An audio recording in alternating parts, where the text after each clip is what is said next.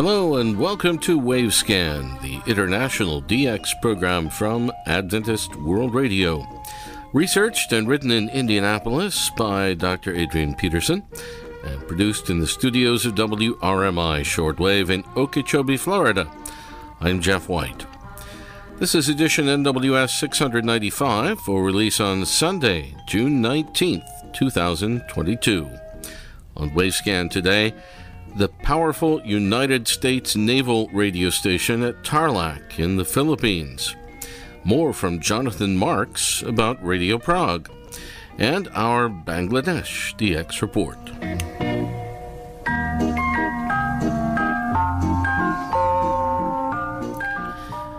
Around the world in recent years, several different countries have installed large and powerful shortwave radio broadcasting stations. We can remember, for example, the Voice of America with its 3 associated locations at Greenville in North Carolina, they call them A, B, and C, which embodied a combined consecutive total of 32 shortwave broadcasting transmitters, 10 of which were rated at 500 kilowatts each. Likewise, in France, Radio France International operated another gigantic shortwave station at Issoudun, with a combined consecutive total of 31 transmitters, 20 of which were also rated at 500 kilowatts each. The largest cluster of shortwave transmitters in the United Kingdom were the 3 stations at Skelton that were identified also as A, B, and C, with a consecutive total of 29 transmitters, most of which were rated at 250 and 300 kilowatts. And likewise, similar huge shortwave broadcasting stations have been erected in Germany, Russia, Ukraine, Kuwait, and elsewhere. However, in addition to those huge broadcasting stations on shortwave, several countries have also maintained huge shortwave stations specifically for communication purposes. We choose as an example a large shortwave communication station that was established in the Philippine Islands for use by the American Navy. That is our story for today, and it comes from Ray Robinson. Thanks, Jeff. Soon after the end of World War II, the US Navy established a shortwave communication station at Bagabantay on the northern edge of Quezon City in the Philippines. That new radio facility was housed in mainly temporary Quonset hut buildings, and it was in general usage for American naval communications for some 20 years. Subsequently, a new and much larger naval communication station was established on Camp O'Donnell, some 50 miles further north from Quezon City. Camp O'Donnell was an American Army encampment that had initially been developed in 1941, but it was taken over by the Japanese Army during the following year, 1942. When American forces on the Bataan Peninsula near Manila surrendered to the Japanese conquest in March 1942, they were embarked under the Japanese on a 66-mile-long forced march to Camp O'Donnell. Many died en route during what is now known as the Bataan Death March, and some 9,000 Americans and 50,000 Filipinos were then held as prisoners of war at their destination in Camp O'Donnell. The death rate in the internment camp was also very high. 20 years later, the Americans chose nearly 2,000 acres at Camp O'Donnell for the installation of a large, new and permanent naval radio station, which was taken into regular shortwave communication in 1962. And at that stage, the Bagabantay station was closed. The Tarlac radio transmitter station on Camp O'Donnell contained 3 separate transmitter facilities, each with its own separate antenna systems. A total of nearly 100 American personnel operated the station and its equipment, together with more than 200 local Filipino personnel as well. Upon this large radio site were 2 transmitter buildings and also a cluster of smaller supportive buildings. Some employees lived on the site, while others were resident in neighbouring areas. The main transmitter building was identified as Main Deck, and it contained an unspecified number of shortwave transmitters, a quantity that was just listed as a large number. These transmitters were described as high-powered, though most were rated generally at 40 kilowatts and some even just 10 kilowatts, though apparently there were some at a considerably higher power level. There were also several smaller units as well. The secondary transmitter building, known as Bullhorn, was a little smaller than main deck and had fewer transmitters, though with the same power range. The antenna systems were directional, and they varied in style according to the intended coverage areas. The third transmitter facility at the Tarlac Communication Station was a single, powerful 500 kilowatt long-wave transmitter, known locally as Big Sam, and it was housed in a mobile trailer van that was set up adjacent to the smaller transmitter building, Bullhorn. This transmitter was capable of communicating to American submarines that were submerged beneath the ocean waters of the Pacific. Most of the shortwave transmissions that were received at the Tarlac radio station were encoded and encrypted data signals, which were relayed onward to nearby naval vessels and land-based stations as needed. However, there were also many occasions when the relay of shortwave transmissions was made in unencoded English speech. The receiver station for the shortwave complex was located at San Miguel, 30 miles southeast of the Tarlac transmitter station. Communication between the two major locations, the receivers at San Miguel and the transmitters at Tarlac, was attained with a set of 3-hop microwave relay transmitters.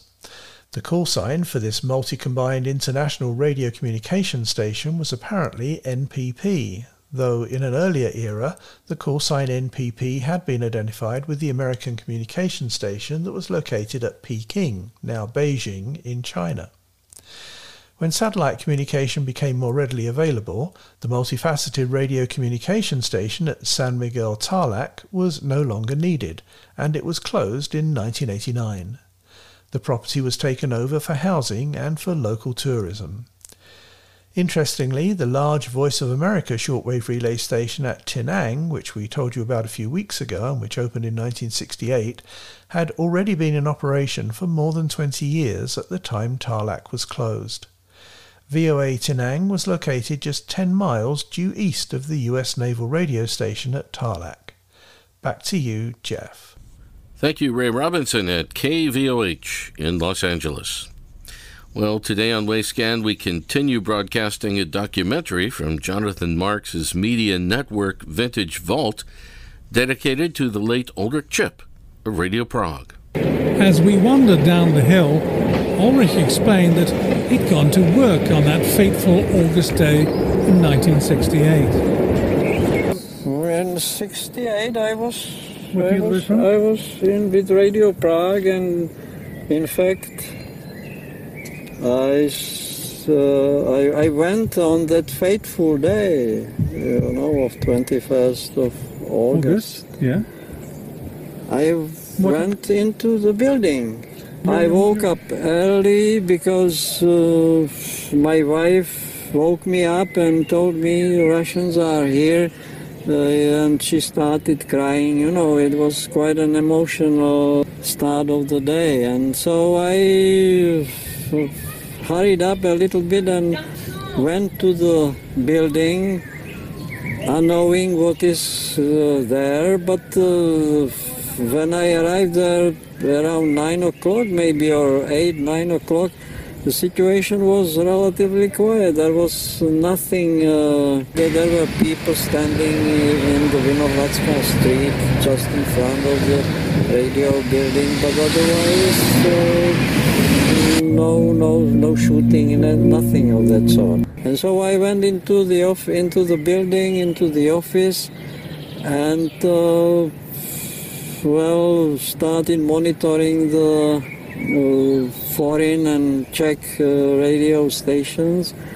But then suddenly situation changed, and I saw shots being fired very closely, at close distance from the building, and so it seemed that there is a development which can be a bit dangerous for everybody in the building and around. So I decided to leave, but it was already impossible to go through the main entrance, so I went into I knew the building well, and so I have chosen a back door of the building and climbed sort of a makeshift barricade. and got out of the building. In 2005, I attended a European Broadcasting Union conference, which included a tour of the old Radio Free Europe studios in the Czech Parliament building. Úvodom azattık nalgısı. Transmisja programu RVE. Jūs klausāties Radio Brīvā Eiropa. Injo radioji ozodi. Danışır Azadlık Radyosu. This is Radio Free Europe, Radio Liberty, Praha. And also the BBC Czech service studio, which was operating not far away. But I also got a tour of the Radio Prague building, which was undergoing extensive renovations at the time. Miroslav Krupička, then the editor-in-chief at Radio Prague, gave me a tour around the new wing. Because Radio Prague was around. It's always been here, was this new? No, we've moved here 4 years ago. Well, 4 years ago, yeah. Skončí o rok dříve, než se plánovalo, tedy v roce 2007. Já jsem velmi rád, že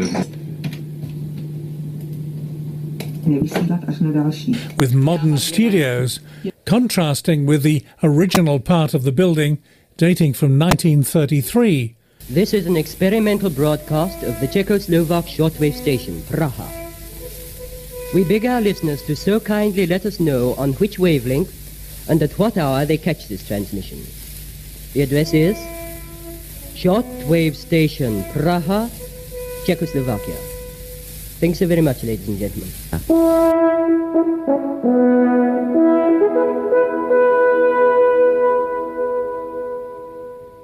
Posloucháte Radio Praha, vysílání Českého rozhlasu do zahraničí. You are tuned to Radio Prague, external service of Czech radio. It was complete with the original Paternoster lift, which was still operating. In his office, Miroslav showed me his collection of Czech radio memorabilia, and he showed me some recent productions they'd made to commemorate the arrival of the Russians. It's from May 1945. Yeah. There was a reconstruction of those fights last May, and there was really, there were fights. There were crowds of people watching it, and a movie was made on that. Really? Yes. Has it come out? Yes. I don't know if it's available commercially, but it was filmed by the Czech TV, and really? It's a sort of 45 minutes documentary on that. Is there, because there were, radio is a very important building within the town, and there were fights for radio both in 1945 with the Germans against the Prague people, because there were the approaching Soviet and American army were not yet reaching Prague, so there was a fight against Nazis by the Prague people, and the same sort of situation happened 23 years later in 1968 when the Russians came.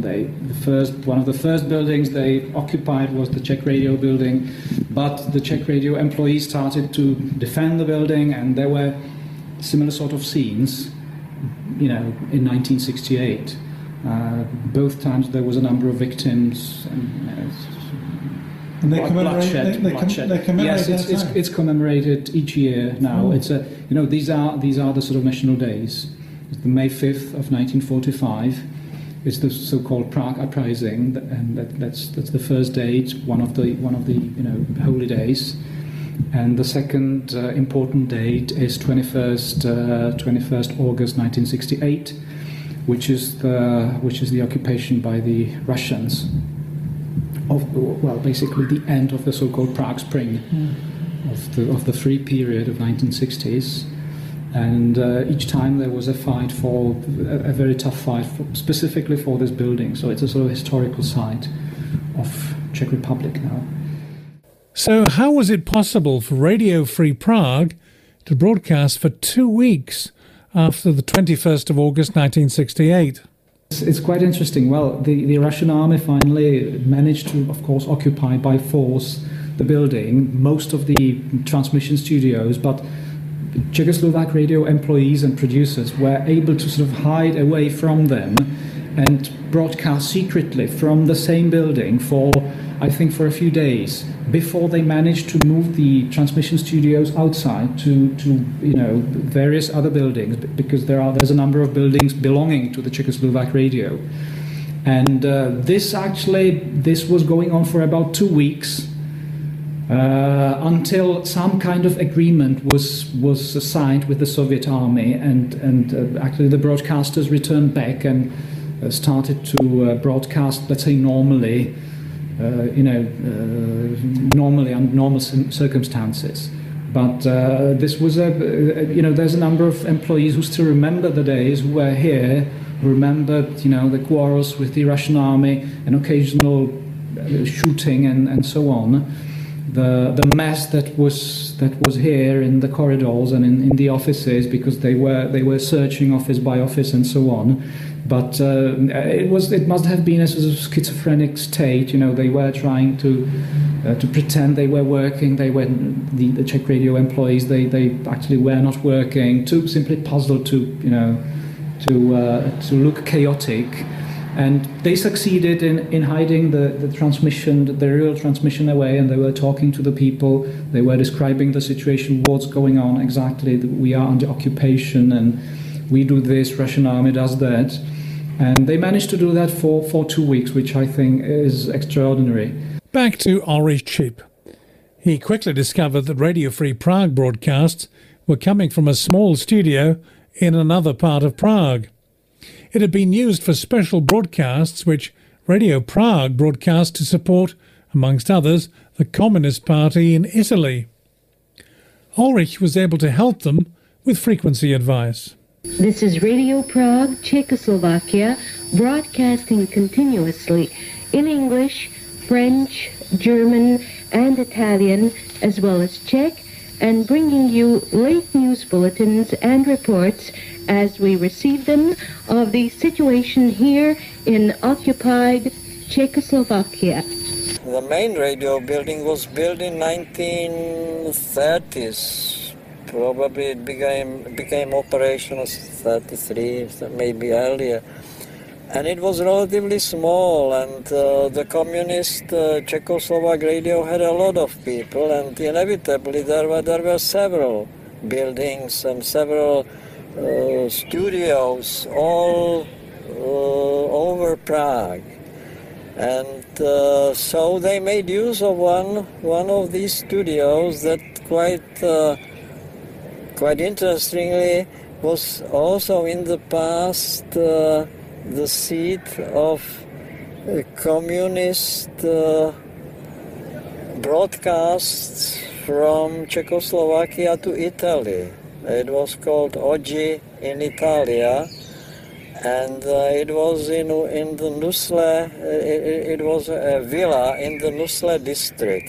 But I didn't know that they were there. I was listening to my colleagues, and I lost touch with them. But I heard their voices, and I contacted one of my colleagues in the English section by telephone, and we agreed on a secret meeting, and he led me into that building in Nusle district, and then I started to cooperate with them, working on the frequencies and improving the makeshift schedule that was done very hastily and things like that. So that's how I got involved. That was part of a documentary by Jonathan Marks of Media Network Vintage Vault, dedicated to the memory of Ulrich Chip of Radio Prague. We'll have more of that documentary on another edition of Wavescan. And if you want to find other programs on the Media Network Vintage Vault, you can find it on the web at jonathanmarks.lib, as in Bolivia, syn.com. That's Jonathan Marks altogether, JONATHANMARKS.LIBSYN.com. Now, the Voice of America's chief national correspondent, Steve Herman, is going to talk at the National Association of Shortwave Broadcasters annual meeting in Washington, D.C. in July. Steve Herman will talk about an early fascination with shortwave radio which he credits for the path to his career in broadcasting, now spanning 6 decades, and eventually ending up at VOA as an overseas bureau chief before covering the White House for 4.5 years. Steve first tuned into VOA, writing to its headquarters as a child in Ohio, and receiving a response that as an American he wasn't eligible to enter its on-air contests. This intrigued him about VOA's mission as a solely external broadcaster. Steve attributes his teen years' experience with ham radio with giving him socialization skills, such as talking to strangers, learning basic physics, such as propagation and electronics, geography, and his DXing, and foreign language skills, initially through speaking basic Spanish and Japanese on HF single sideband. Steve was formerly the White House bureau chief and is now VOA's chief national correspondent. He spent more than a quarter of a century in Asia, including years of reporting from Tokyo, and subsequently as a VOA correspondent and bureau chief in India, Korea, and Thailand. Steve also served in 2016 as VOA's senior diplomatic correspondent based at the State Department. His travels have taken him to approximately 75 countries, which included on-scene reporting from combat zones, civil uprisings, and areas struck by major natural disasters. Steve is scheduled to speak at the NASB meeting on Friday, July 15th, in the meeting room at Radio Free Asia in Washington, D.C. That meeting will run from July 14th to the 16th, and anyone may attend free of charge. You can find full details about the meeting at the National Association of Shortwave Broadcasters website, which is www.shortwave.org. That's www.shortwave.org. Then click on Annual Meeting Info. Now it's off to Bangladesh. Here's Salahuddin Dolar.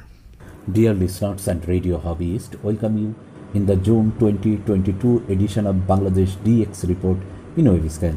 This is Salahuddin Dolar from Rajshahi, Bangladesh. Glad to be back and thanks for listening. The receiving log of different radio stations. 1st June 2022. KBS World Radio Indonesian service while talking was heard at 1212 UTC on 9570 kHz. The SI code was 333. Reach Beyond Australia Hindi Gospel Song by OM was heard at 1215 UTC on 9610 kHz. The SI code was 444. NHK World Japan Japanese Song was heard at 1225 UTC on 9750 kHz. The SI code was 444. KNLS New Life Station Alaska English Service OM Talking was heard at 1231 UTC on 9795 kHz. The SI code was 232. Radio Vatican Russian Service Wiles Report about Ukraine was heard at 1235 UTC on 9810 kHz. The SI code was 333. Mizima Radio Al Dhabba Burmese Service whilst talking was heard at 1250 UTC on 17730 kHz. The SI code was 444. Radio Saudi Arabia Arabic Service recitation from the Holy Quran was heard at 1254 UTC on 17625 kHz. The SI code was 333. FEBC Radio Liang Yu in Lisu was heard at 1305 UTC on 12120 kHz. The SI code was 444.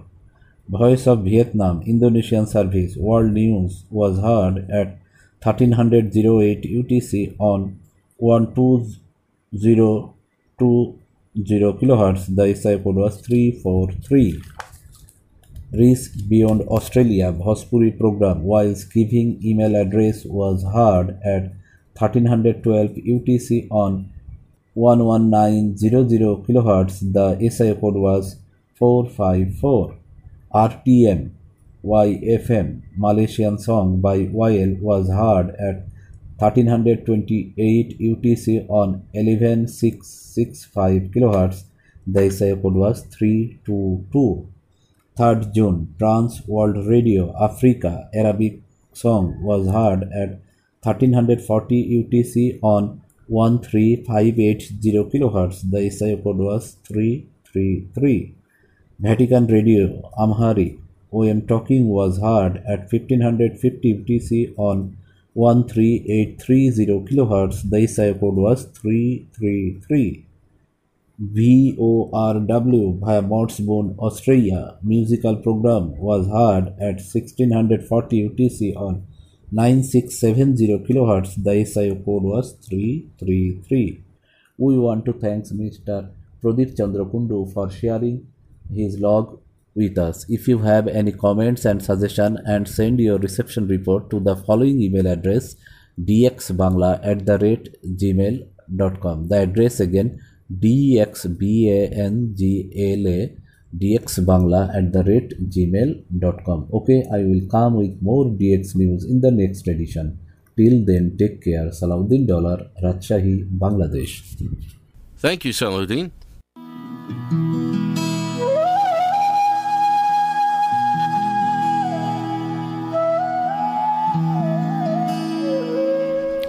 Last week we ended with folk music from Bangladesh, and this week some more. Thanks for listening to Wavescan, the international DX program from Adventist World Radio. Researched and written in Indianapolis by Adrian Peterson. Next week on Wavescan, more radio weddings and our Australian DX report. Several QSL cards are available for this program. Send your AWR and KSDA reception reports for Wavescan to the AWR address in Thailand, I'll give you in a moment, and also to the station your radio is tuned to, WRMI or WWCR or KVOH or Voice of Hope Africa, or to IRRS Italy, or to the AWR relay stations that carry Wavescan. Remember, too, you can send a reception report to the DX reporters when their segment is on the air here in the program. They will also verify with their own colorful QSL card.